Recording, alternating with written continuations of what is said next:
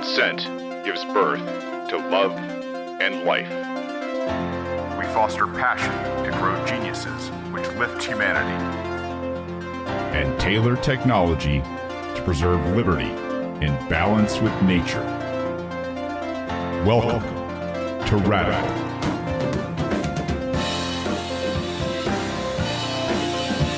Welcome to Radical, ladies and gents, boys and girls. I'm your host, Shane Hazel. Thank you guys for being with me today. Got a crossover show for you guys again. Today, I got to hang out with a really, really fun guy. His name is Derek O'Shea, and he's got his own show. It's called The Derek O'Shea Show. I guess they had, in his group of people, his audience, they had watched the debate. And when they watched the debate together, they were cracking up, having a good time. And he's like, hey, I got to have this guy on. So he invited me on the show. And I started looking at, what he does. And I thought, you know what, this is a great opportunity. I think Derek is a lot more libertarian in nature than I think a lot of Republicans are. But he is, I believe, a Republican. And when we talked, we had this great conversation. You guys are going to hear all about it.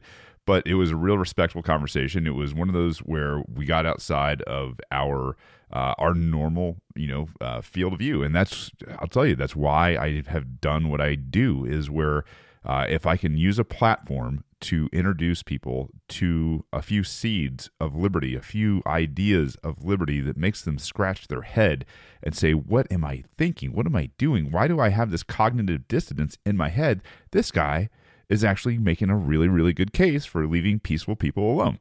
Well, that's what happened.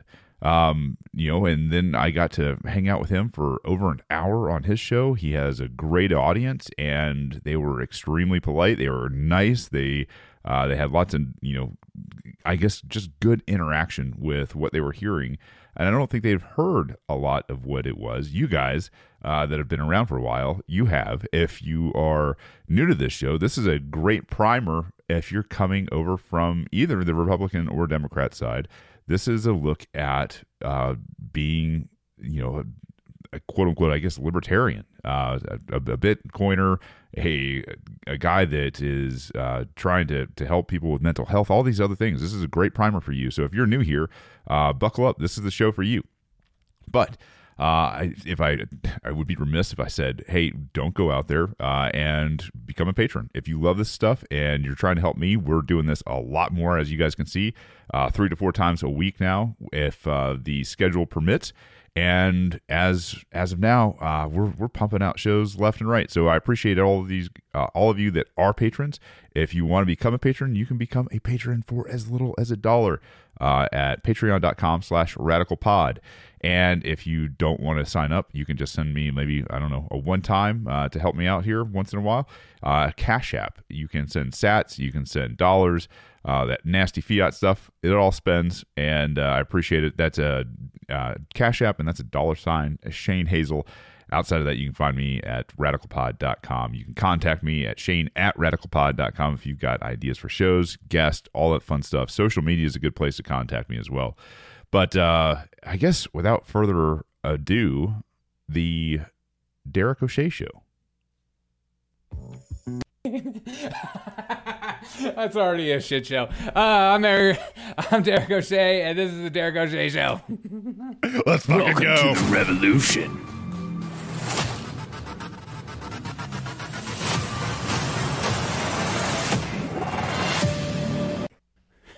Sweet. How's it going? Shane, thank you so much for joining me on the Derek O'Shea Show. It means so much to me, man.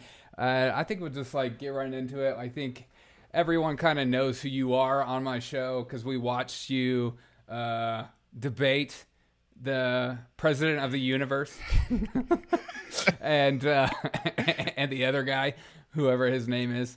What was it like to grace the stage with her? Oh man, the president of the universe is Stacey Abrams. Yeah, she was really nervous, man. It was for a second I felt bad. I'm a caring guy. I like to be that empathy. Hey, you're trying to be the governor of Georgia, and obviously you've played the president of the entire known universe.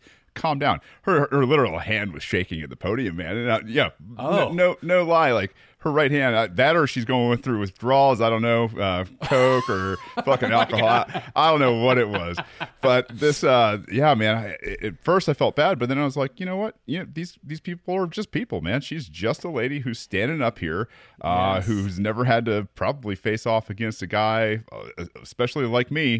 Brian Kemp, she's probably fought hayseeds like that her entire life, but whatever. Right. Wow. Let's just like take it back a little bit. So I'm genuinely curious. What drives a man to run for any seat? Because I know you've run a couple of times. So like, what is that driving factor? Yeah, this is the third run. I think I had different motivations each time. The first one, man, I was just really pissed at my representative. Fairly foolhardy. Thought, hey, I'm a Marine combat vet, highly decorated at that. The Republican Party is here. I'm a constitutional autist, like, whatever part of the Constitution you want to talk about, let's go talk about it in depth and all that kind of stuff.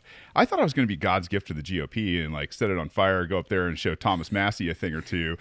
Fuck, I got crushed in the primary. I think I only got like 30% of the vote in the primary for the Republican Party at that time. And then I don't know, 2020 U.S. Senate, I was like, well, what's next after 2018? And saw that, this David Perdue had a 20% constitutional voting record down here. I was like, this guy sucks too. Like, let's go out there and beat the fuck out of him. Okay. So there was that. But during that campaign, man, that was COVID, right? Like that was, the impetus. And Brian Kemp, the tyrant down here in Georgia, came out and threatened everybody with force and coercion and basically said, if you're non-essential, you can stay home. And if you have neighbors and friends or you see groups of people more than 10 that aren't abiding by like my dictates as the king of Georgia, well, then you tell them to disperse or you come tell us. And I was just like, whoa, man, that was like, this is the First Amendment's gone. Like it's gone by decree, and nobody blinked. Nobody said shit. And I was just like, this doesn't get walked back. This is now the new normal. This is a precedent for executive order. And I mean, honestly, I was fairly distracted with Brian Kemp during my 2020 run because I was like, dude, this is a different time to be alive. So I carried it around for 2 years. Probably not the healthiest grudge, but obviously got to let it go a couple weeks ago on the debate We all stage. carry around shit, man. It's just how you deal with it. Wow, yeah. It's funny. I like that you bring that up because there's a lot. We have like conservatives and libertarians in my show, and so I think a lot of conservatives like to pretend like COVID never happened. And like, especially the Republican Party. So it's interesting that you say that. Did you bring that up to him when you talked to him, like personally? Oh, I mean, like behind the scenes, did I bring it up to him? No, there was no time, man. Like, there were the initial greetings on stage. They came up. Both of them were nice. They shook my hands. I had met Brian before a long time ago, and he was a jackass back then. He's a kid. You look at Brian Kemp and you're like, you're just an old kid. And you're really a child. Like when he didn't realize like the question, especially when it was just like, hey, I got to ask him the question of like, that's right. And you just saw him like kind of swallow and be like, is that a question? And you're like, man, yeah, that's a question, man. I don't know if you went to Georgia indoctrination like I did, but like we got indoctrinated probably by the same people. They taught us the difference at least between a statement and a question in English classes. So yeah, he's just he's a puppet, and he obviously got shown out during that whole thing. So yeah, they're nice enough. Yeah, they're just dumb. yeah. He when I watched that debate, like he definitely was the weakest, and it was like, so I grew up in South Carolina, and we have people like Lindsey Graham and McMaster's and crap, and so and I, to be honest, I have fallen victim to voting for the lesser of two evils or whatever, and voted for Lindsey Graham when I was like 18. Like, it was too stupid. Because I was just like, well, I don't want a Democrat in the office. Like, 18 is the last age you can actually vote for Lindsey Graham and be like, man, I voted for the two evils, right? Like that. Yeah. That's the last point where everybody's like, well, okay, you get a do-over. Right. You're excused. Right. It's like some of my friends that like have voted for Obama when they were 18. I was like, you get a pass. Yeah. That's it though. After that, it's over. Gotta grow up. So like when you were a Republican at first, and then you moved to the Libertarian Party. So, yeah, in full disclosure, in like growing up, red, white, and blue, just spangly, like sparkly, bled it, Yeah. like stand up, cry, and say the Pledge of Allegiance. Look at people crossways if they weren't doing the same indoctrinated shit I was doing. And it was 2015 where I became a libertarian and like literally a card holding member. But I knew, I was like, the libertarians they're not doing shit. Like they're putting up like Bill Weld and Gary Johnson and guys like that. And I was like, I'm not behind Bill Weld. And I'm Gary Johnson goes up there and is not as presidential as I think somebody. I don't, even if you're a libertarian, hey man, we've got great people in this space that are super duper smart, especially the economists, right? And you're like, yeah, put one of those guys up that can talk circles around these guys. That didn't happen. So in 2016, I made up my mind I was going to run in the 2018 election for the primary as a Republican because I was like, you can't do it as a libertarian. And then, boy, I'll tell you what, when I ran, I saw what the GOP machine was down to the local level, and it's united. I will tell you that. The people who are in positions of power are united as libertarians, and man, they'll stab you in the front and the back and everywhere else that they can.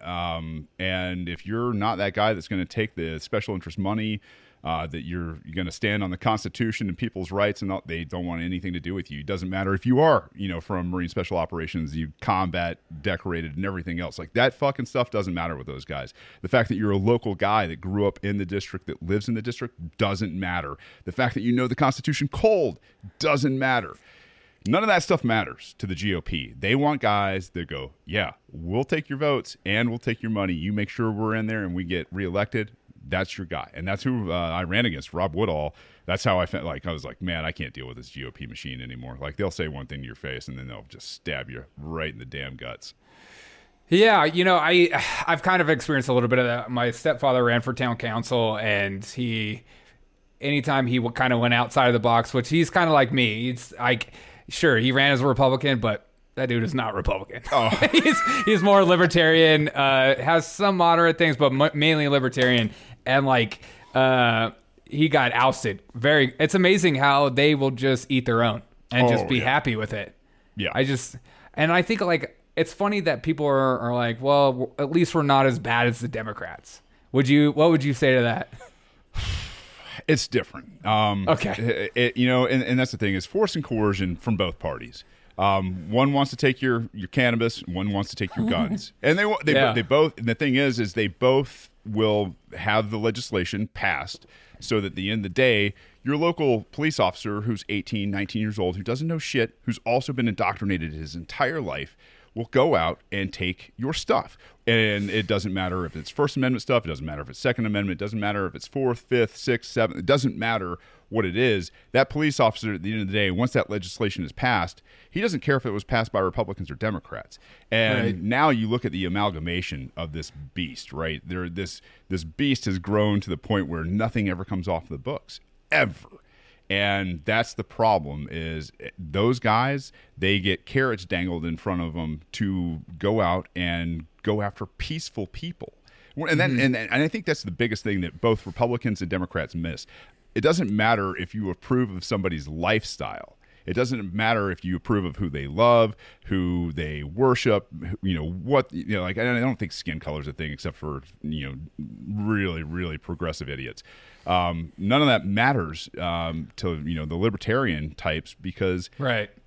At the end of the day, if you're not trespassing against me, if you're not taking my stuff, if you're not hurting people, like I don't care if you're doing drugs. I don't care if you're sleeping with a dude. I don't care if you want to cut off your dick. Like, I don't care about any of those things. Right. That's your business. And for me, that's where I think both Republicans and Democrats get it wrong, is they're still sending cops with badges and guns after peaceful people.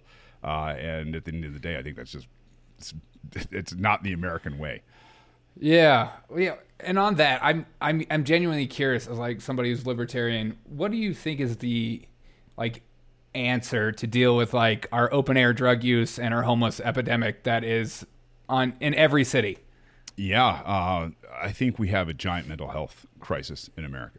Giant. Yeah. And what you could do is legalize the natural psychedelics first and foremost, right? Mm-hmm. Natural psychedelics, I've extensive research. I got to tell you, I'm pretty high op tempo, pretty mission oriented. Like, I get up super early, I stay up late, I work my ass off. Things like psilocybin and cannabis. As a Marine veteran, like, I didn't even know I had PTSD for a very long time. Like, I was just like, no, what are you talking about? That's a weakness. It's like, that's not me.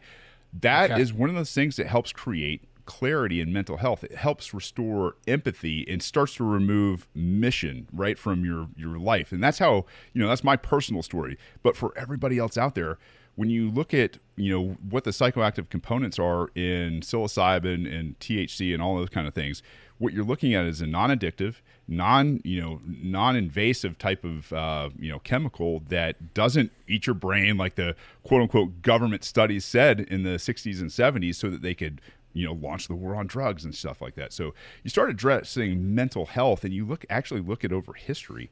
Man, there's a great book. It's called The Key to Immortality. And this book, I mean, listen to it, because it's giant for first and foremost, and it goes through every Romantic, Germanic, and Aramaic type of language. And the guy who wrote it, Brian Murawski, I think is his name.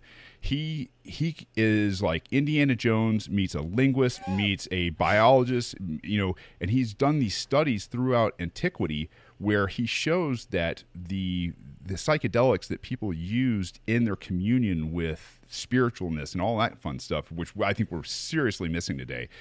They called it the glue of humanity, because it gave you the ability to let go of yourself, your own ego, and start looking at different people's paths. Like, hey, they're probably doing this for a reason, or whatever it was. And so you start to give that love to other people, right? Like that, hey, listen, that's another person, that's somebody's daughter, that's somebody's wife, that's somebody's son, that's somebody, whatever it is. You start to look at the world a little bit differently through those eyes. And I think when you start talking about the open air epidemics that we have in terms of like homelessness, drug use, and all that kind of stuff, especially in very crowded, very temperate areas like San Diego or San Francisco, or places that are just warm where you don't freeze to death, because I don't think Minnesota has the homeless problem and the drug problem that those guys do. You start to look at a very cheap, easy, free solution that might actually combat what we're seeing with the alphabet boys being entangled with the drug cartels in different countries and different governments and different foreign agencies that want to manipulate the public here in the United States. So it's an idea. It's on the side of freedom. That's what America was built on. Is like, hey man, I as long as you're over there doing your thing and not hurting anybody, I don't give a shit. Okay, so that's like a lot. Yeah, I like it. I got soapboxes, man. No, I love it. No. There's because so like because I'm genuinely curious. So it's like I get the legalization of like drugs, and I'm with you on that. Especially like the war on drugs doesn't work. Just like Biden's trying to do this war on guns right now with semi-automatic and assault weapons and stuff like that. It just doesn't work. And we're just going to create more problems. But if someone is using meth on the street and they're choosing to stay there and they don't want to leave, and it's around your family and it's around your home. So this is where libertarians really excel, right? What we have, what we don't like in libertarianism is public property, right? We think private property should reign. And so when you look at roads or sidewalks or parks or whatever it is, first and foremost in libertarianism, property rights reign. So if you're on my sidewalk and you're shooting up meth, man, I'm going to tell you, you got to go. And with private security forces and stuff like that, which you can pay for, and you will have better responses. Let's talk about this for a second. A lot of people can't get to the idea of a private security force, right? Right. Why? Why on earth do we think the government does security well? Like it absolutely boggles my mind. Everything that they do, they create problems and then they try to bandage problems with more problems, and it just never ever fucking works. So when we look at private market solutions, can you imagine if Chick-fil-A ran police forces? Your customer service would be through the roof. Absolutely through the roof. And you could have competing contracts. So if your contract says, listen, we're only going after these hardcore criminals. We're only going to go after people who rape, murder, who coerce, who steal, who are vandals. You can actually point your finger at these people and go, that's a criminal, like a real no kidding criminal. Right.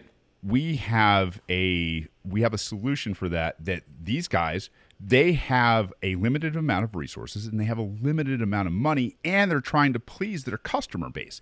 So what are they going to do? They're going to use their resources like we use our resources for the best return on investment, ROI. It's the private market through and through. And if they're trying to make sure that you're a happy customer and you got a guy that's shooting up heroin on your street corner, man, I'll tell you right now, not only are they going to probably approach this guy a little bit differently than with like their 9mm out, ready to just blast this guy into oblivion, right? They're probably going to be like, hey, here's a Chick-fil-A sandwich. And at the same time, hey, let's get you off this guy's private property and maybe take you to a charitable area that we can at least introduce you to something in terms of mental health. It's not going to be a perfect world, and that's what I'll tell you right now. This is what libertarians get hit with all the time. Well, and you're a utopia. No, it's not a utopia. Right. We just default to this position that the state is not the answer because it is force and coercion. The 99.999% of us go throughout our day without doing violence to anybody else, and that's the way everything should be. Yeah, every like critique I see, which I talk to all my family members who think libertarians a bunch of full of shit stuff, like because they think it's like they take the utopian idea, and I'm with you. And why I'm just like, well, is it better than what we're doing now? Is the question that you should ask, and if the answer is yes, then you should ask why, and can we change something new? And I think it's just like fear. I think people are genuinely scared of the idea of freedom. Well, all right, let's back up. All right, so you nailed it, and 100%. Why is that though? Nailed it. Yes. So you got to ask yourself, why is everybody scared? Another great author, John Taylor Gatto, look him up. 30-year veteran of the New York school system. Teacher of the Year, and he wrote against the school system. You ever wonder why America is educated the way it is? America's education system came from Prussia in the 1700s from progressives who were trying to homogenize their state so that there was a single state culture, so that when they said, hey, go to work, they had workforce. And now when we need to go over there and kick those guys' asses and spill blood, you had a populace that was ready to mobilize, send their young men to kick ass, and then the people around them to mechanize behind them, right? That was the purpose of the progressive system that was implemented in Prussia in the 1700s. That was brought over here in the 1860s and 1870s by a guy named Horace Mann. And those guys did it for the same reason. And then Henry Ford and John Carnegie on the backside of that funded the hell out of it and said, we need these guys for our industry. So, yep, make them smart enough to read, make them smart enough to do a little bit of math, make them smart enough to push the levers and buttons and all that kind of bullshit. And then we got them. We got them. About the same time, they're instituting the 1913, Federal Reserve Act in D.C. under Woodrow Wilson. Not a coincidence. All this stuff gets pushed in this giant progressive, movement in the early 1900s, and then all of a sudden, now 100 years later, we're sitting there going like, "What happened?" They took you at 5 years old. 5 years old, and they indoctrinated 99.9% of us in government youth indoctrination camps. You stood up every morning, you said the Pledge of Allegiance, and I know this is not a popular thing to say with Republicans, but I will tell you, when you do this every day, this is indoctrination. If you have state approved knowledge, this is indoctrination. And to think that it's across the board, what a limited scope of view. The question then becomes is like, what should it be? What are you passionate about? What is your purpose? What is your gift to give back to humanity? Why aren't you practicing this? Why aren't you, carrying on, I don't know, a family business, entrepreneurship, understanding economics, not Keynesian economics that they teach at, all of these places, but like Austrian economics where savings and peace and consent are a thing, not the manipulation and the speculators. I'm telling you, like this is the reason why we fear. We were told so many things: the war on drugs, DARE, all this bullshit about drugs in general, right? Has anybody ever smoked a ball as a Republican? Has anybody done some mushrooms? What do you want to kill? What do you want? You literally after pot, you want to go and have a bag of Doritos, and after mushrooms, you probably want some fruit. And that's it. That's all. You want peace and love and happiness, and you want to be left the fuck alone. Like that's the thing is like once you just start destroying that fear, which I'm going to tell you right now, psychedelics destroy fear, and that's why they are absolutely banned across the globe, thanks to the Catholic Church, and that goes back even further. But when we start looking at this from an objective angle, this is why the American public was so easy to manipulate in 2020 is because they used weapons-grade defense psychological operations in terms of fear. You never had a chance because they took you at 5 years old. Dang. First of all, I'm offended. I'm an ex-teacher. So is my wife. So is my wife, man. So, I know. I was like a special education teacher. I wasn't the real thing. I just helped the kids that needed more help. There's a special education Pledge Allegiance joke in there somewhere. I don't know. There has to be. But you're right. I freaking hate public school. I left it for a reason. Yeah. I am doing what I do for a reason because I couldn't take it, especially as a male, especially as somebody who has thinks outside the box. I'm not welcome. I tried to apply to be a history teacher. I was like the favorite teacher on staff for all the middle school boys, and I was just like, this is a shoe-in. They already love me. The kids love me. They know I work well with kids, and they started asking me questions about how I would teach, and they didn't like any of my answers. Yeah. because it wasn't like tests and homework, and like it wasn't like just the repetitive wheel bullshit that we do in school all the time of like, well, we got to make sure these kids are learning. How else are we supposed to learn? I'm like, this kid's in 6th grade. What is he really learning? What are we talking about here? Interesting. Yeah, I like that. I think I remember you talking about that on stage for the debate, and I clipped up a clip of you talking about private school and just like going into the community, and all the leftists and people on the right too hated what I had to say and hated what you had to say because they think they can't see it. They're like, this is a stupid idea. It would never work. Well, and that's and here's the greatest trick of the government, right? Is they put these people in your lives at a granular level. Those people, like, I don't know, like my teachers and Miss White, Miss Black, Miss Smith, whoever, dude, they were great people. They were, I mean, seriously, some of the nicest, warmest, most loving people who had hearts of gold that didn't know the history of their own profession. My wife didn't know the history of her own profession until she read John Taylor Gatto. And then she was like, holy shit. I was like, yeah, there's a reason why they don't teach you this in your profession. It's because you would probably walk out of the fucking room and take up something different. So yeah, man, like it is hard to hear because you have good memories. You have friends, lifelong friends that you met during those years. You did learn some things. It's not that you didn't, but here's the thing is if it could be done differently, if it could be done to tailor education to each and every person, then what would it be? And the thing is, I'll tell you what it wouldn't be. It wouldn't be standardized, not even in the least, right? Not even close. Right. As a teacher, too, that was like the thing we were always teaching is like teaching for the standardized tests and making sure the kids do well so that we can get more money. And that was like always the thing. It was more important that they just do well and then on the state tests than it was for them to actually know what the hell they're talking about. All that stuff. You got a question in there from Gary that says, ask Shane, guns or no guns? He keeps asking. He also wants to know. We always show the guns. On lots the of guns, baby. And whatever guns you want. With suppressors, please, so I don't have to hear you shoot. I think he also wants to know if you voted for Trump. We have a lot of Trumpers in my chat. Yeah. What are your thoughts on Trump? Well, boy, here's going to be some unpopular stuff, guys, but it's the truth. Listen. Say it.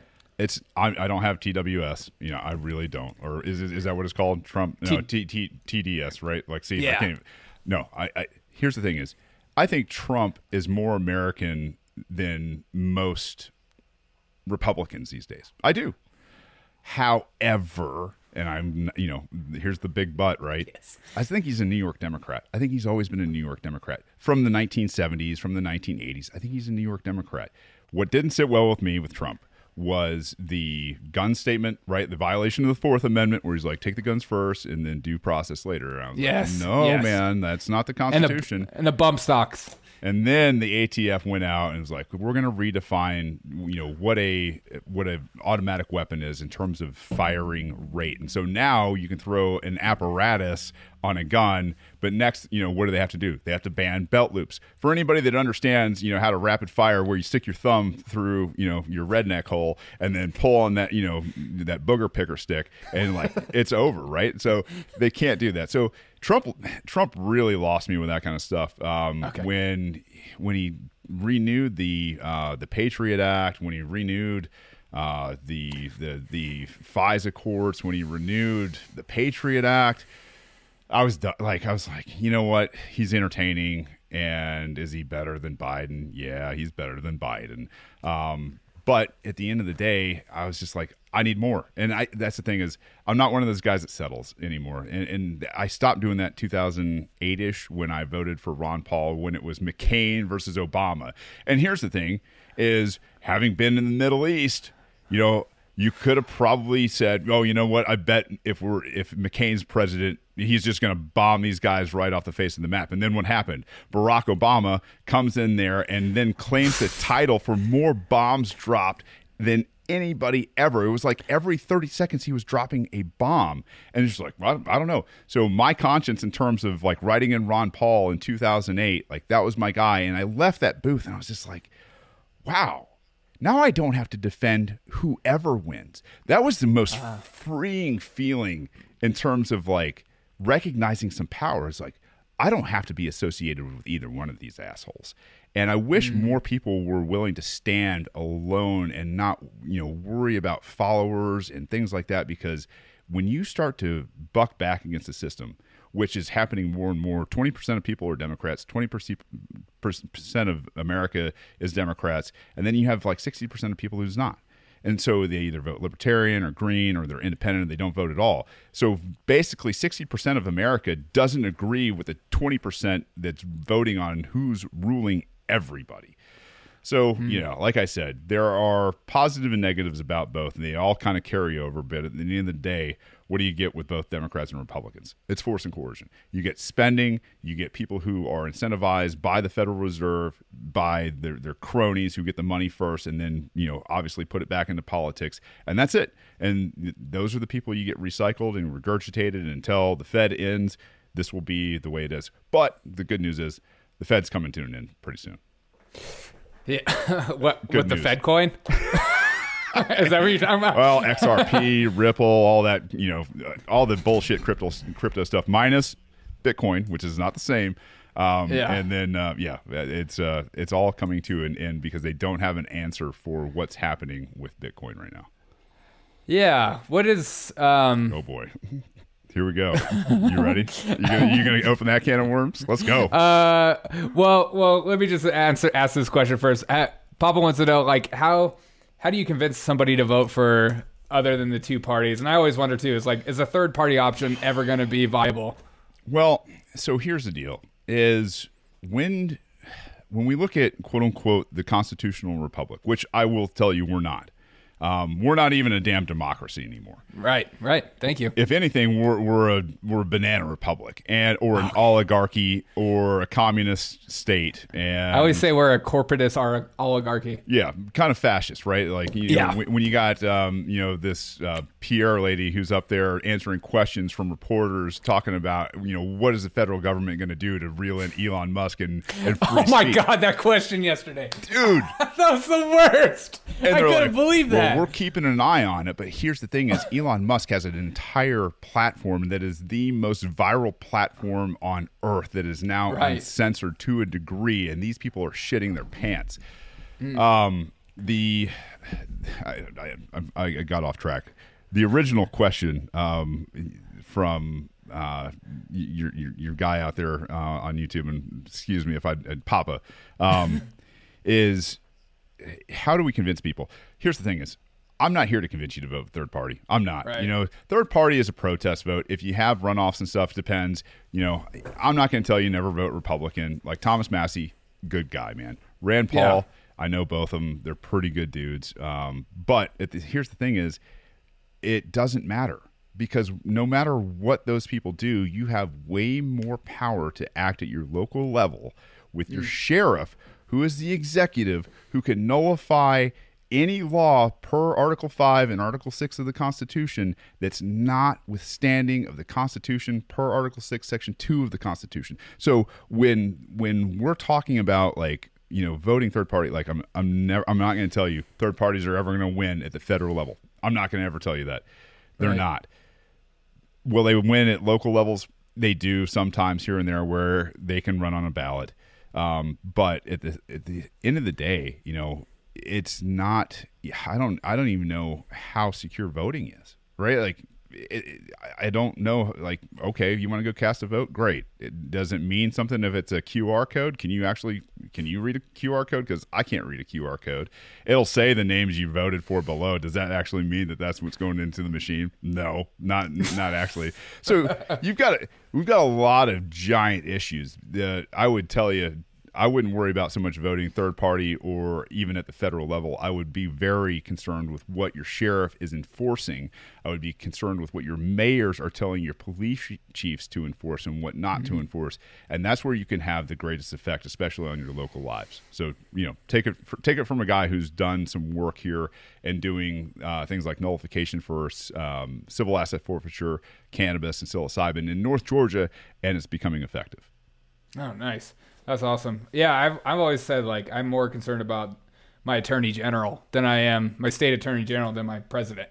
Yeah. I mean, especially after COVID. If that doesn't tell you anything, I don't know what will. Yeah. Oh man, so what is your thoughts on, like, the one critique that I see is, like, might be a viable critique when it comes to libertarianism is the corporation thing. It's like, which corporation do we allow to run our lives for the day, kind of thing, Oh, okay.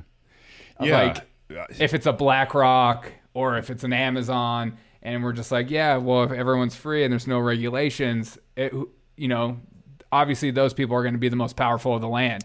And so what is the push? What is your thoughts on that? Okay, so we're going to have to talk money. We're going to have to talk Federal Reserve, and we're going to have to talk communications protocol. Ready, kids? Here we go. Everybody's like, oh, I really needed a nap. So the communications protocol between human beings, what is it? If you don't know a person and you want to transact with them, we, the normal people of the world that don't have the badges and the guns, that sit there and say, give us your money, through force and coercion. What do we have to do? We have to meet people through ideas, through consent. We have to trade with people. We have to provide either a good or a service to somebody to trade with them money. What is money? Money is just something that we agree on holds a certain amount of value. And when you start to look at who creates money, how money has been created, the history of money, this is where Austrian economists really kick ass in terms of Austrian versus Keynesians. Right now, what you have in power and what you've had in power for over 100 years are the Keynesians. The Keynesians live on a debt enslavement type of economy. So when you look at a dollar, let's just say I have a dollar, I am the Federal Reserve, I make it, now I loan it to you. You owe me $1, but you also owe me interest. So how are you ever going to pay me back the interest in dollars if I give you $1? You're never going to be able to. That's debt and enslavement. Now, here's the other thing with Keynesian economies. Keynesian economies, you have to spend more money faster all the time as Keynesians, or else you get recessions and then depressions if it goes on long enough. So in our case right now, what you're seeing is these people trying to keep the economy alive by spending trillions and trillions and trillions of dollars. The problem is when you unpegged from gold in the 1972 or 1971 under Bretton Woods II agreement, and then Richard Nixon defaulted on the gold standard and said, right, hey, listen, we're not giving France our money. We're not giving the Netherlands our money. We're not giving any of these European powers that loaned us money in gold. We're not giving that back. Here's a Federal Reserve IOU note that's worth nothing. So when inflation went through the roof, we had the interest rate spike up to over 20-something%. When you're looking at house loans in like 1977 at 22%, that was a cause and effect relationship when you unpegged from gold. So when you did that, now you have to come down all the time in your interest rate. The problem is we basically got to zero. And when you get to zero, there's nowhere else for the Federal Reserve to go. So what do they have to do? Now they're going to say, well, to slow inflation, we're going to have to start to jack up the interest rate. And what does that do? That slows down the economy. You go into a recession. It goes on long enough, you go into a depression. I will tell you, saw this coming in 2019 as Austrians were like, oh, it's here again, guys. Like, buckle up. And that's when you saw the UK get out of the European Union with Brexit. Right. And a soft departure because they didn't trust the banks and they didn't trust the politicians over there with their resources. So how do we fix this? I know it's not going to be popular, but you have to have hard assets. You have to have something that's valuable. So what makes money valuable? All right, here's Karl Menger, 1800s Austrian economist. What makes money, really valuable? It has to have what's called a high stock-to-flow ratio, which means it has to be saleable, liquid, has to be saleable over time, space, scales, and it has to have proof of work. Those are the 4 attributes that make hard money. So gold, right? Gold, right, saleable over time because you can't inflate gold. Gold has an inflation rate of about 1.5% a year. You can't chemically make it. You can't, you have gold itself is proof of work that some dudes went out and struggled to get a couple flakes of gold to bring it into town and be like, what could I get for this? Orchids. Right. Yes, exactly right. So that's proof of work. Now, follow me here. Now, you run into this thing called the Byzantine generals problem, where now moving gold around the world is kind of a tough thing to do in a world type of economy where it's trying to keep up with the internet, right? So what did they do? They created fiat. Now, fiat's really good at moving around. Now, this is the saleable over space part. If you can move money around the world fast, then you can settle remittances really quickly. This is super valuable in terms of helping people trade. It's not so good in retaining value because cash, when it's not backed by anything, they can inflate it to the moon, which is a tax on you, your savings, and everything that you've ever worked for. Now, over scales. How scalable is gold? Well, you can divide gold down to damn near anything, right? Because flakes and sheets and everything else.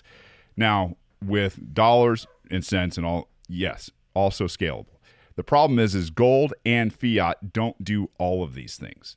And fiat is not proof of work, right? Mm-hmm. So if you have a money that is saleable over time, can't be inflated, that can be moved through remittance around the world in record time.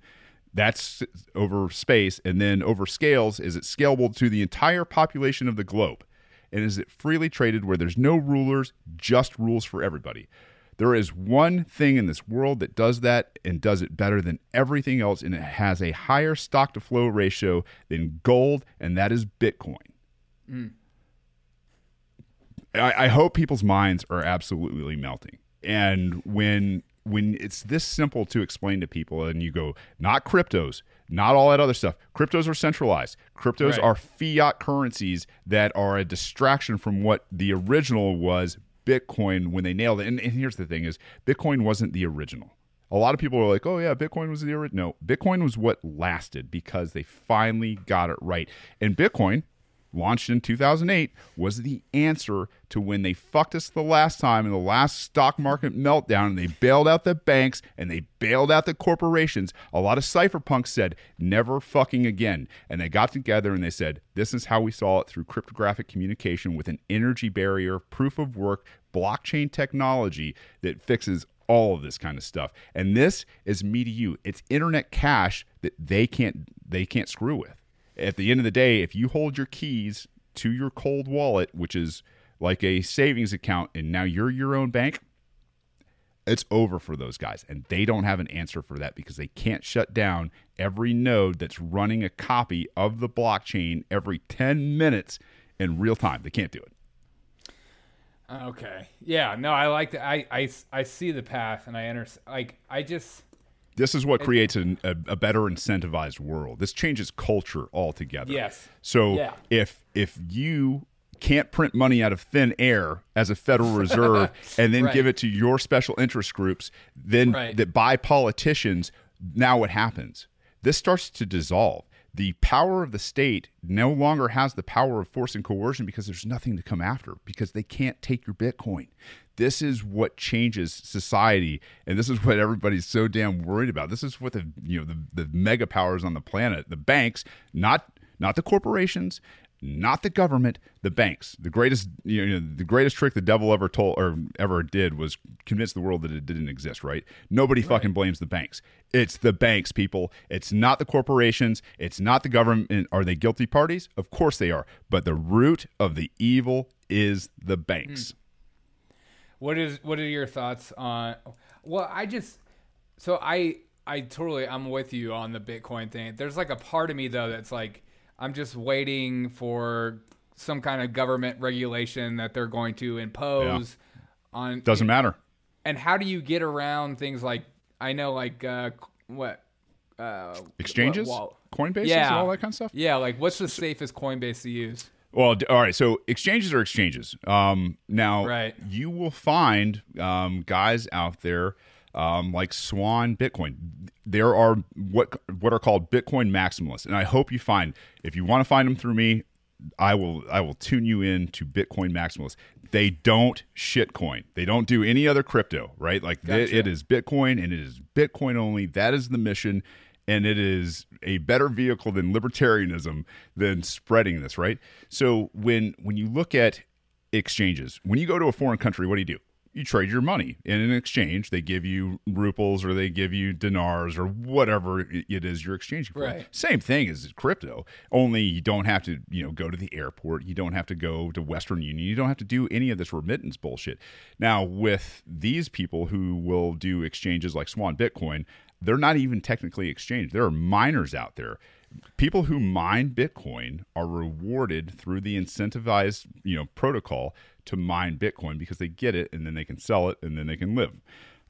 When this happens, they can't be regulated, right? Like miners, what are you going to do? You can't do anything to those guys because they exist here, they exist there, wherever. You can't shut all of them down, and you can buy straight from a lot of those people. So if you buy Bitcoin, you better buy it and you better put it in your own cold wallet. Get it off exchanges. That's my advice to everybody. Okay, and that makes sense. What are your thoughts on didn't the Fed last week start to make an initial for a Fed coin coming out like during Thanksgiving. Yeah. They just secretly dropped it. I think I read something. Well, somewhere. so Bernanke's actually publicly talked about this out loud, right? He's talked about his white papers on, a what's called a central bank digital currency, and this is your choice. A central bank digital currency, which is issued by the central bank, the Fed, is going to come into existence, and they're going to pay government employees first, and they're going to pay government contractors first, and they're going to dangle carrots in front of people with badges and guns to do heinous shit. And if you don't do it, you're not getting paid. Also, if you're like us and you're a thorn in the side of the banks, the state, the zombie corporations that live off of the government, if you're a thorn in the side of those people, what are you going to get? You're going to get a social credit score just like the CCP. You're going to be able to travel. You're going to be able to get loans. You're going to be able to do any of that kind of stuff. Is your money your money? It's not. Bitcoin's your money. Are U.S. dollars your money? Nope, it's not. Is silver, gold, and all those certificates, if it's not in your possession, that's not your money either. Right. This is something for people to really understand. So this is your choice: force and coercion with central bank digital currencies, or you get Bitcoin, and that is peace and consent. Is it perfect? No. Is it digital dollars that are fiat bullshit that control everybody? Absolutely not. And that's what crypto is as well. And really, if you look at history, the U.S. dollar is one of the first digital currencies because only about 30% of it is actually in the banks. The rest of it is just thin air zeros and ones on some, ledger server that they have, tucked away somewhere. Okay. All right. I like it. I like the idea of it. I think people that aren't completely aware of it watched it just tumble. Yeah. And so they were like, oh, just like all the other coins, they're all bullcrap. So let's address this a little bit because please. Today, one Bitcoin is one Bitcoin. And if it's in your wallet, you can trade it with anybody on the planet. The code for Bitcoin has not changed. It has not forked. It has not, done anything. It's been, the block height has been increasing. I think we're at damn near 700,000 blocks of Bitcoin. So every 10 minutes, there's a new block that records every transaction there is. It hasn't changed. If you look at the volatility in markets, what you're seeing is manipulation of the U.S. dollar. You've seen $8 trillion printed into existence in the last 2 years under both Democrats and Republicans, right? So if you've just introduced $8 trillion, which, by the way, took the U.S. up till Barack Obama to do 235 years to acquire that much debt, $8 trillion, and now we're sitting at $30 trillion, and we did $8 trillion in 2 years. It's over. This idea that that's not the volatile market, just because it's got trillions and trillions and trillions of dollars in it, you're looking at what is market cap. Market cap is how much money is in this area. So Bitcoin, you're looking at probably somewhere around, if it's at 15, 16, you're probably looking at somewhere around $300 billion in Bitcoin right now. When it was at $69 or whatever it was, I think we're sitting at right around $1 trillion in Bitcoin, and made major news. The thing is this value for a Bitcoin doesn't change, and once you start to introduce halving to people, so every 4 years the amount of Bitcoin that is mined is cut in half. So we won't actually mine the last Bitcoin until 2140. And when you see that one Bitcoin today is not only not inflationary, it's actually deflationary money. What you're talking about is over time, as people lose their keys, as they lose their cold wallets, as things are gone, your money is actually worth more. So now let's zoom way out. If you wanted to buy the Earth is about $400 trillion worth of assets. It is. And that's land, that's bonds, that's foreign exchanges, that's everything. Total debt on the Earth right now is about $400 trillion. Now, if you were to take 10% of that, which is what gold is, right? 10% of that is gold, and that's about a $10 billion market. You would be looking at over $2 million a Bitcoin minimum. That's just 10%. So this is the most asymmetric asset you could possibly own. Hey, I'm not telling you go out and do it. Do some research. Read some books. The Bitcoin Standard, the Fiat Standard by a guy named Saifedean Ammous are great starting places. The Block Size Wars and the Bullish Case for Bitcoin are all extremely good books. And I'm going to tell you, I'm a guy that's got probably close to damn 10,000 hours on Bitcoin and studying it versus the other cryptocurrencies and Austrian economics. Like these two are harmonious. They are built, Bitcoin is built on Austrian principles. So, go out, study it, maybe get a little, if it pans out, it might actually be worth something. But just word to the wise. How much Bitcoin do you have? My cold wallet got lost in a boating accident with all my guns. Oh yeah, same with my exactly. Do you go to the Bitcoin conferences in Miami or whatever? Yeah, I went this year you did? in 2022. Absolutely, some of the greatest people I've ever met in my life. It is a giant kumbaya. We love each other. Some of the smartest people. I mean, I'm literally the smartest people I have ever met. Like I interviewed a guy that worked for SpaceX last night as one of their lead software developers, who's creating this thing called TrueVote that works off of the Bitcoin blockchain for voting. So there is absolutely no tampering and none of that kind of stuff. His name is Brett Morrison. Awesome guy. Yeah, I started listening to that podcast a little bit. I was like, wow, that's an interesting thought. Speaking of like Bitcoin and conferences and stuff like that, why does it seem like every libertarian, I would say besides you, is just like autistic or just kind of weird dudes, and like they're like it's not, I'm kind of a weird guy, man. I mean, no, you are normal. I've talked to other libertarian people, and it's always been like this, like everything's black and white, and it's like, well, there's no gray area, and so it's like, I think what I mentioned earlier. I'm gonna give credit where credit's due. I'm gonna tell you psychedelics. Okay. And empathy, the ability to understand where other people are coming from, where like this is a journey. Like I'll tell you. When I started down this road, I was not an Austrian, I was definitely not into economies. I was not into understanding things at a much deeper level than what was provided to me by places like Fox News or, literally. I mean, I was that guy growing up, and I mean, literally. Same. And so when I wasn't questioning, when I wasn't thinking, when I was taking the narrative, when I was taking talking points and I was going to battle with liberals every day off of talking points, instead of going and, hey, you know what? I used to be there. I can empathize with you as where I used to be.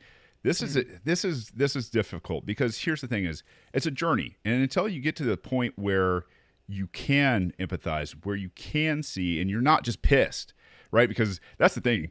A lot of people wake up and they're just like, veins are popping. I go through that. Yeah, veins are popping out of their head and their neck, and they're like, "Hey, you fucking idiot!" Like, I was there. I get it, man. I was a giant rage monster. But then I was like, man, at one point you were figuring this shit out, man, and you didn't have the answers. You didn't have what the concrete bedrock, the principle was. So hey, extend a little grace.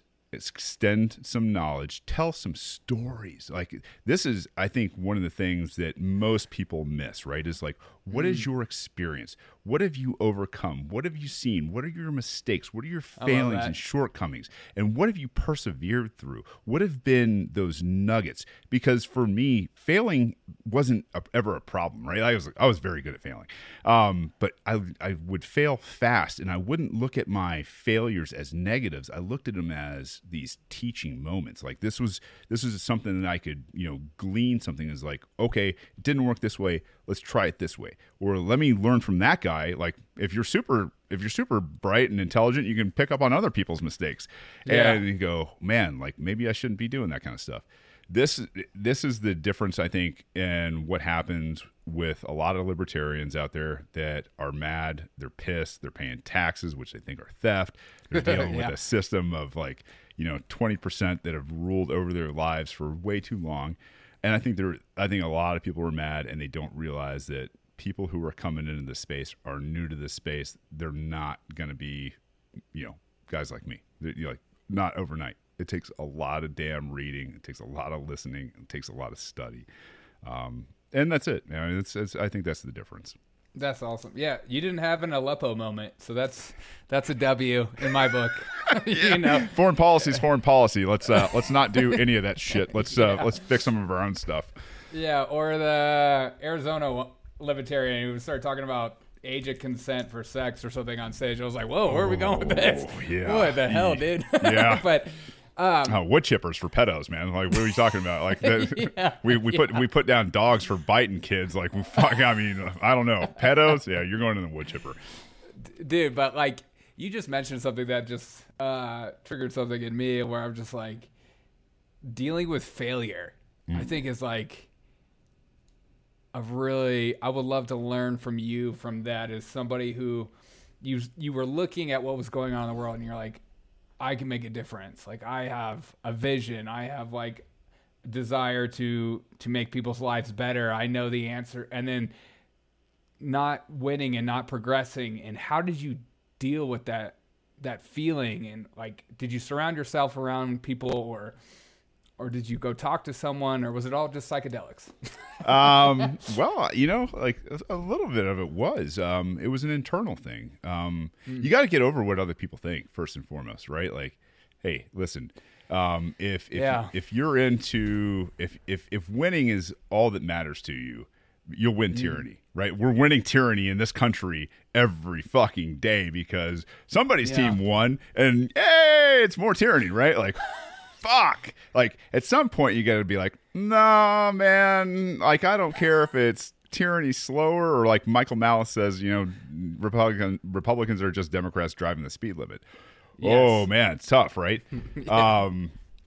How do you deal with knowing you're gonna lose? And that was a really tough thing, right? Like, that was you have to get to that point where you're like, no, man, I'm gonna learn.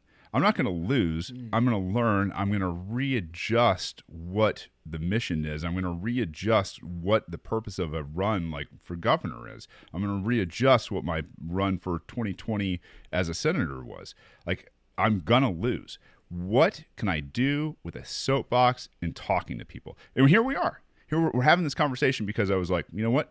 I can take these ideas. I can put them out there. I will get a fraction, and we're talking about a rounding error of 1% of the news coverage of these assholes. God. But in a moment where I got to actually hang around on the same, stage and breathe the same air as these elitist, pompous bullshit politicians. Yeah. You guys heard something. And here we are. We're talking about more things with more audiences and things like that. So it's just perspective. It's like, man, if you're one of those positive people that can see failure as a positive instead of a negative, which also your indoctrination told you got to pass every time. You can't fail, right? Like, if you fail, you're a dummy. If you fail, you're not as good as the other kids. If you fail, you're not going to be on the dean's list. Like, all these things that you were indoctrinated with. Learn to fail and fail fast. And then look at where you're struggling and where you're banging your head against the wall and make adjustments. And I'll tell you what, this is the spiritual side.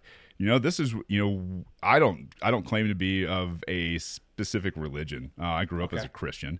But, having, breached the continuum with, things like psilocybin, you start to see it as a very different thing than they wanted you to see it as. And so when you're starting to see this, I don't know, this process of living your life, man, you get one. That's it. There's this thing going around on Instagram. It's like every man lives two lives.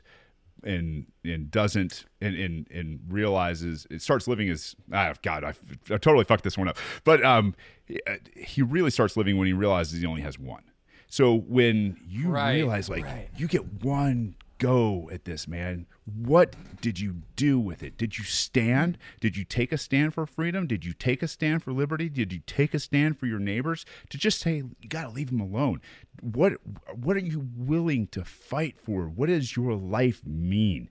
And like that passion should be enough to help you detach yourself from this mob of like, you know, like, oh man, I got followers or I got likes or whatever, you know, that dopamine hit is. Yeah. Or like, hey man, like I understand, you know, you're mad. I understand you disagree with me.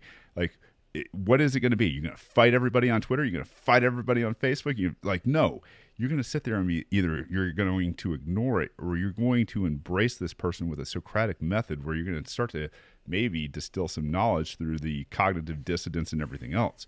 And, you know, if you can do these kind of things, you can walk between tribes, and the people that can walk between tribes in peace and give knowledge and things like that, man, those are God's people. Like those are the people that we need to start like looking for, and like, oh, I see him there, I see him here, I see this person over there. It's like, hey man, let's put away our silly little monikers because they're not getting us anywhere. I've been experiencing the same damn stuff, only worse time and time again. It's like, well, you can call me a libertarian, you can call me, I don't care. Like, I don't care. It's like, I will go and break bread with somebody. We'll talk, we'll have discussions. We'll talk about like family. We'll talk about passions. We'll talk about, you know, what your aspirations are. Is like, what are you doing in life to not hate your life? What are you doing in life to where, you know, you're separating yourself from the machine? What are you doing in life to separate yourself from everything that they told you had to be? Like, at the end of the day, did you take a step towards freedom? Did you take a step towards being independent? Like, that's a verb.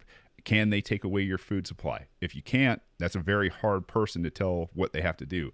Can they take away your job? If they can't take away your job, that is a very hard person to like tell them what to do. If you are, you know, independent with water and energy or heat and all that, you're living something that was, you know, the idea of America. And I think that's what's probably been lost is like the idea of independence that we celebrate July 4th and July 2nd and July 3rd every year. That is, it's a, you know, it's a nice gesture, but at the end of the day, if you were celebrating independence, you'd have a garden, you'd have some chickens, you might have some goats, you might have a little bit of land, you might be doing whatever it is that, you know, to move towards those things. Is it easy? No. Is it understandable by most of society? No. But at the end of the day, is it rewarding? Oh my God. Yeah, man. Like, I'm a homesteader. And so like I get to feed my kids venison, bear. I get to feed them, you know, things that I, you know, produce in a garden, chicken eggs, like all of these things that are, you know, what I think independence actually is. It's just the ability to tell the man to fuck off. I love that. So what would you tell somebody like me that lives in a fucking apartment? Dude, and miss the bubble? Hey, you're 20, right? No. I'm way older, dude. Yeah, but you're in your 20s? No, I'm in my 30s. You're in your 30s. So was I before I got it. Like the light for me didn't switch on until I was about 33 years old. Okay, and in 10 years. 37. Yeah. Hey, it's okay. It's like, okay, what are you willing to say, you know what? I can downsize. I don't need this shit anymore. I can do it this way. I can start out from meager beginnings. And I'll tell you, when I did that, when I stopped with, you know, the corporateness and all that other bullshit, and I really simplified my life, started having a family and moving towards this goal, that was the first step and the most daunting task that I've had. And I'm telling you, you know, I've done a lot of things. You know, if I fought through Fallujah, I went into Marine Special Operations, like all these things, you know, to become independent, to shrug off what society thinks of you, man, to move into that place where like most people wouldn't survive. Like it's a giant. It's a path. It's a journey, and you've got to chip away with it. You've got to, little by little, it's like, all right, let's downsize. And I'll tell you, when I started doing it, those early years where I had nothing, where I was eating like mac and cheese and hot dogs and bullshit, like I was like, man, these are actually some of the best years of my life because they're more intimate, they're more humble. And when you go through that kind of stuff, especially with, like your wife and your kids and everything else, it creates character. Yeah, no, I love that. No, I'm a late bloomer, and I decided to get my master's degree later in life, and I'm the idiot that paid for it, and now I'm watching people get debt forgiveness. I'm like, what the oh, that's, Jesus. Like, bust my ass working DoorDash to pay for this stupid degree. But so do you feel like leaving the city and kind of living in a rural area is just healthier for you and better off? For me, it is. And this isn't for everybody. Can you be independent in suburbia and maybe even in a city? It's possible. I haven't done it, and there are people who have. If that's your kind of lifestyle, if that's the vibe you like, then do it. Like I will tell you, if you find your passion, it's much easier to do these kind of things. If being independent isn't your passion, don't try. Please don't try. You're going to fail spectacularly. But if independence is your passion, and that is what you will toil for day and night and think about, it's something that you will realize. And here's another trick of the universe, right? Is like, if you're having these internal monologues, if you're setting goals internally, whether it's through prayer or meditation, whatever it is that you do, reinforcing that vibration that is set in the back of that mind, now that it becomes subconscious in your lower mind, that starts to feed what your actions are in your higher mind. In your higher mind, the prefrontal cortex, the PFC, right? The prefrontal cortex is where your actions come from. It's where your thoughts come from. And so if you're storing these things at night, when you get up, when you're giving gratitude for what the small things that you do have and where you want to go and what you want to do, if you do this over and over, that resonance, that energy, that vibration is going to be a self-fulfilling prophecy. Are you going to do it perfectly? No. You're going to learn along the way. You're going to fail along the way. You are going to sometimes eat shit and be humbled. And that is, I think, the universe's way of saying, hey, not that way, idiot. Like, this way. Stop trying to get through that brick wall you're in front of. There's a door over here. And sometimes you got to ask, hey, man, show me the open door. Show me the path. Like, I am on my knees, like, in front of God and everybody else. I don't care. It's like, humiliate yourself. Be humble. Admit that you don't have it figured out. This is life, man. Like, I'm still figuring shit out. Like, I really am. There's stuff like I bang my head against the wall all the time. I'm like, why am I not being able to break through with this? But that pain, that struggle, that is you becoming a better version of yourself. And I'm telling you, if you can think about it and you can, meditate, you can pray about it, I guarantee you stick to it and you don't get too comfortable, it is going to manifest itself. It's just the way the universe works. The idea of being humble, where does that stem from for you? Because like you said, you're not a Christian, like you're not professing Christian faith anymore. But obviously, does it start from there? And for you, humble beginnings, man. I would like to say yes, but I don't think so. I'm going to give credit to a lot of my coaches growing up. I played football in Georgia and was part of a squad in Georgia that absolutely never lost. Like, we kicked ass. We won the state championship in Quad A, which was the biggest, and all that. But the thing was, you weren't allowed to talk. No talking smack. You went down there and you played smack mouth, football, where you just absolutely ground people down and drove the ball down their throat and ran it into the end zone time and time again. I mean, it was. Amen. It was God's football, right? But at the end of the day, man, if they caught you talking shit, if they caught you winning without some class, boy, it was over. And so what it was like, you can be the best in the world, but that was today. that's yesterday, right? Tomorrow, what we always said in special operations is like, the only easy day was yesterday. So, okay, cool. You want to say championship? Be in the weight room tomorrow morning. We're going to start talking about the plan for next year. We're going to start getting after it tomorrow. And that's what it takes, I think, in terms of being humble, is like your best yesterday isn't good enough. And so if you can realize that in a moment, and be grateful and understand that you probably didn't get there alone, I think it's pretty simple to stay grounded. Okay, man, I like that. That's awesome. It's kind of refreshing to hear that too, as far as like moving out of the city, because I just see so many people on the right. There's like, get out of the cities, and somebody like me, I push into the cities because I like helping people. It's just it's something I don't know if it's a gift or if it's like a calling or whatever it is, but I have to be in the midst of the suffering. I can't run. I don't know. And the thing is, we need it there too, right? Okay. Like we do. We have to have people like that everywhere. Like, you're giving yourself, you're giving your charity, you're giving your time, you're giving your ear, you're giving your experience to younger kids, or maybe even, I don't know, older kids. Like, if you're willing to give of yourself, man, that's what this world needs more of, right? Is like, okay, yeah, you know what? That might not be the easiest area to be independent, but if you're fulfilling your passion, it's probably the best place for you to fulfill, being independent. That's awesome.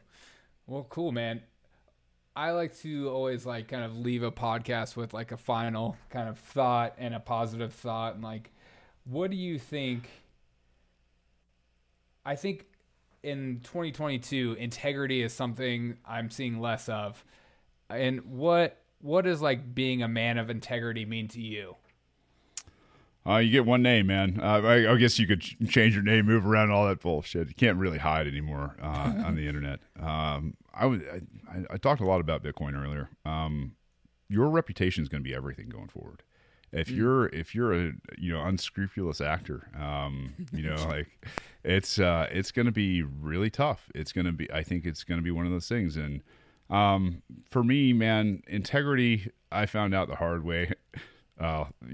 Last story, I swear. No, please. Me and my younger brother by a year, we had enough with Ned Flanders, who was my neighbor growing up, right? Literally, had a mailbox with a cross on it with more bricks laid into it that had another cross. And hi diddly ho, their neighbor.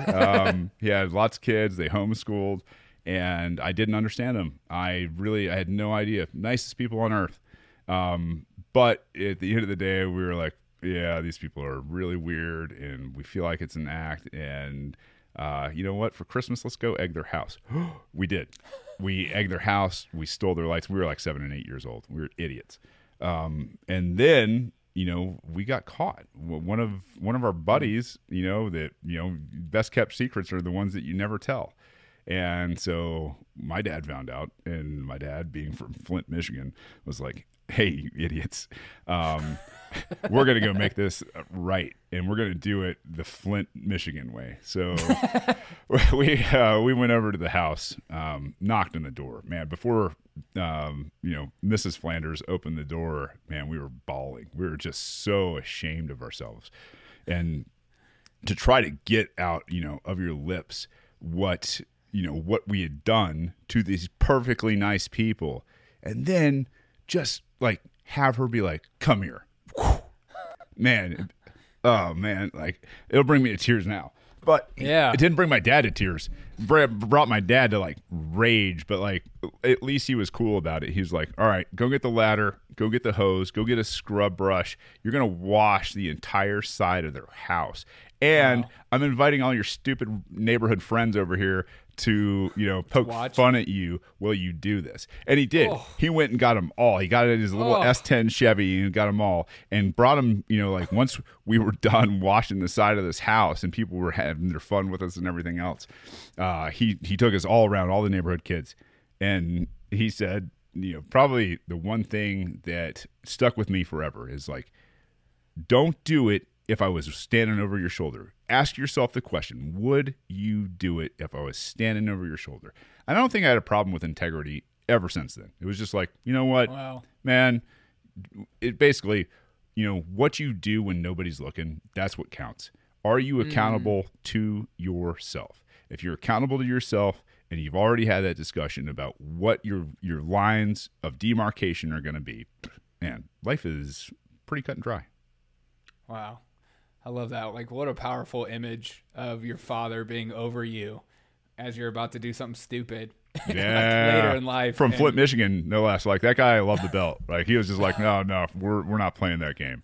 But maybe the last piece, like, I'm not smart enough to lie. Right, like I'm not smart enough to be that guy that's got to keep up with all the lies. So if you're a crayon eater like me, man, telling the truth is just the easy way out.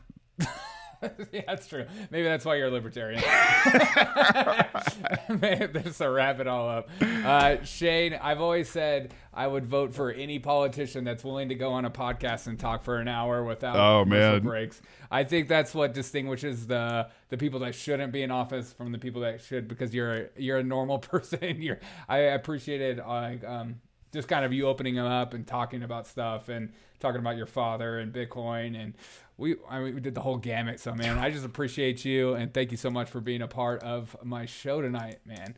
Any final thoughts? Oh, man, Derek, I feel like I got a new buddy. I appreciate the time. I appreciate your questions. Yeah, I love your presentation here. Like, you've got a good style. You got a great flow. Thanks, man. You got a kick-ass audience over here that's all about doing stuff with you. So I think, man, keep doing stuff like this. You'll have to come on my show, and anytime. We'll talk about whatever comes up, whatever's in the news, Elon, Biden, the Fed, like whatever you want to talk about. There's so much. But hey, really humbled to have the time and space, and anybody that gives you a platform to talk on, man.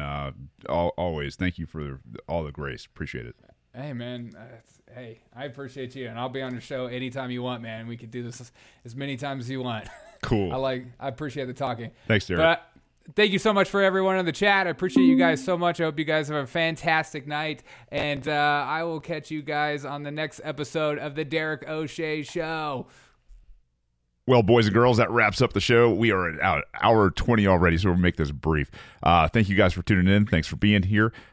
Tomorrow, I am going to be talking about the effect Elon Musk is having on the entire planet right now. The liberals losing their effing minds over Elon Musk. So definitely tune in for that. And if you are not already listening on Fountain FM, Fountain FM is a place where you can earn Satoshis, bits of Bitcoin, for just listening, something you're already doing already. And it also helps me. So this is like give and take relationship where we both get paid in sats. And for all of those that you guys that have, I really, really appreciate you guys doing that.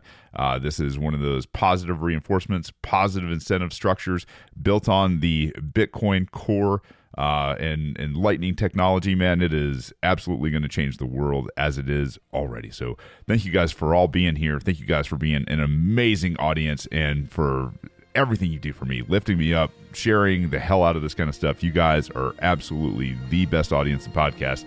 Thank you, thank you, thank you a million times over. Until tomorrow, I love you. I need you. Peace.